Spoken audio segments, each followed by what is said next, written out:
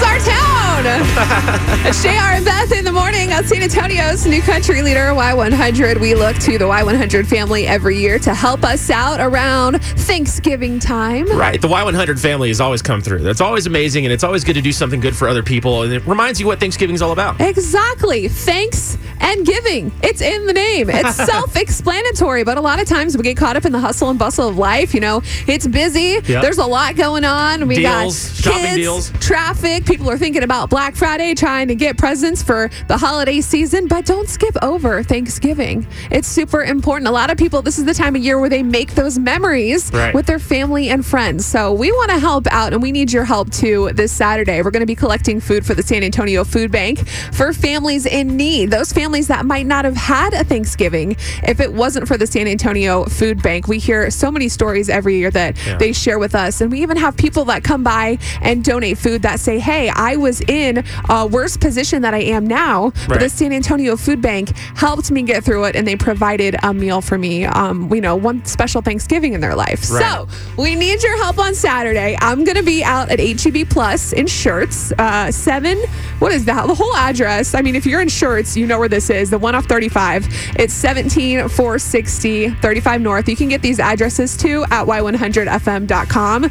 JR is going to be at the HEB Plus at 1604 in Blanco. Now, what we did last year was we kind of had a little battle to see who could collect more food. Right.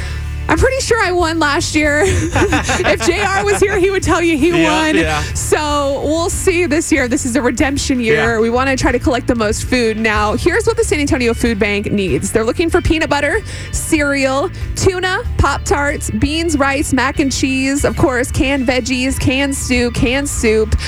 Those kind of things they look for all year long. So, you can donate those things. You can donate Thanksgiving type foods, or, if you're running around town, maybe you don't have time to go by the grocery store before Saturday, you can also make a monetary donation. Nice.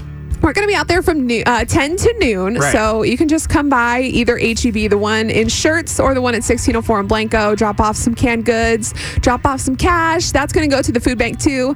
They're going to find the food that they need for those around San Antonio who need help. And when we've done that before, people have actually shown up as well and just walked into HEB where y'all are at, and then they go and get the cans right then and there. Exactly. So if you come empty-handed, it's okay. You can still go into HEB and make your donation. Totally okay, because you're going to need groceries this weekend. So move your little HEB over to one of ours. Come by and say hi. And my favorite thing is when the parents get their kids involved and they bring the little bags out and they're like, here, I got this. And I'm just like, oh my gosh, that's teaching starting them right young. Yeah, such a great lesson. So again, if you want those addresses, they're at y100fm.com. The food that the San Antonio Food Bank needs is there, but we're going to be out at HEB Plus in Shirts and HEB Plus at 1604 in Blanco this Saturday, 10 to noon, JR and Beth's Basket Brigade. And who's going to win this year, Beth? It's going to be me. We'll see you on Saturday.